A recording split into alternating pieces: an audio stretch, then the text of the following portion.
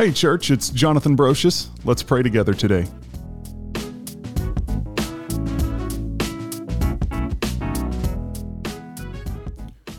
Those who trust in the Lord are like Mount Zion, which cannot be moved and will endure forever.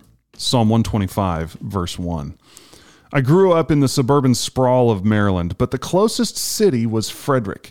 If you wanted to get a lot of shopping done, the easiest thing to do was to hop on I-70 for 15 to 20 minutes and get into Frederick, and they had all the major stores there. Frederick was also the hometown of a man named Francis Scott Key. For those of you who paid attention in social studies, Francis Scott Key's main accomplishment was that he authored the lyrics to our national anthem.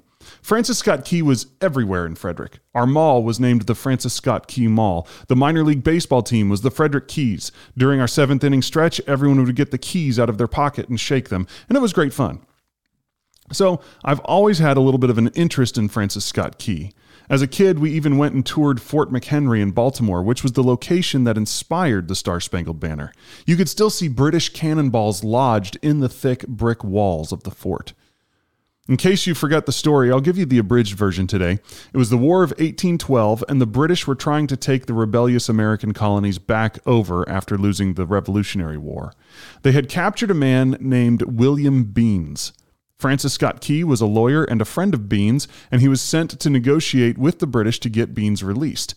He and another man had supper with a British admiral on one of the British ships to have their negotiations. The negotiations were successful, Beans was released, and all three men went back to the truce ship, kind of the independent third-party ship. While they were there, the British said, "You can't leave," and they started their 25-hour-long bombardment of Fort McHenry. All night, the ships shot their massive cannons at the fort, trying to destroy it, and Francis Scott Key, William Beans, and the third man were all just stuck there on this boat, having to watch all of it. In the morning, Francis Scott Key looked out his window from his ship and could still see the American flag waving over the fort. The fort hadn't fallen. The British bombardment was unsuccessful.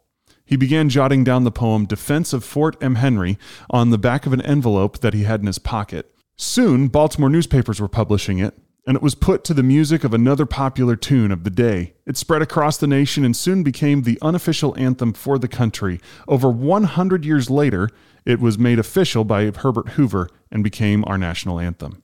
We sing it all the time today. We all turn and look at the flag, just like Francis Scott Key did 200 years ago. We look at the flag and we think of the history and the sacrifice that it took to make our nation exist and to keep it free. Psalm 125 is like that for the Jewish nation.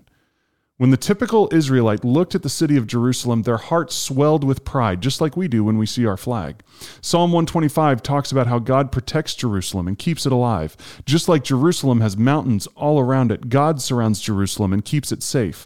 God will cleanse the land of wicked people. This is all the things Psalm 125 talks about. And it's true. God has preserved Jerusalem. If you look on the Wikipedia page for Jerusalem, you see that Jerusalem has been around since 4000 BC. It's called the City of Shalem in ancient Egyptian records. It's been destroyed twice, but was rebuilt each time. It's pretty incredible. But there's a key line at the beginning of Psalm 125. Those who trust in the Lord are like Mount Zion. Mount Zion's another term for Jerusalem. That's right. All the things that God does for Jerusalem, He's also doing for us. The way He preserves and loves that city. He preserves and loves us. The way He surrounds Jerusalem. He surrounds us. It's funny, we swell with patriotic pride when we look at our flag. Our anthem sings about how the flag endures hardship. Why? Because it's flying over the land of the free and the home of the brave. But if you think about it, it's only been doing that for 250 years. Jerusalem's been around a lot longer than that. And when we choose to build our lives on God's foundation, we have the same force working in our lives. This is the firm foundation that Jesus advertised. Let's pray. Dear Lord, I choose to trust in You.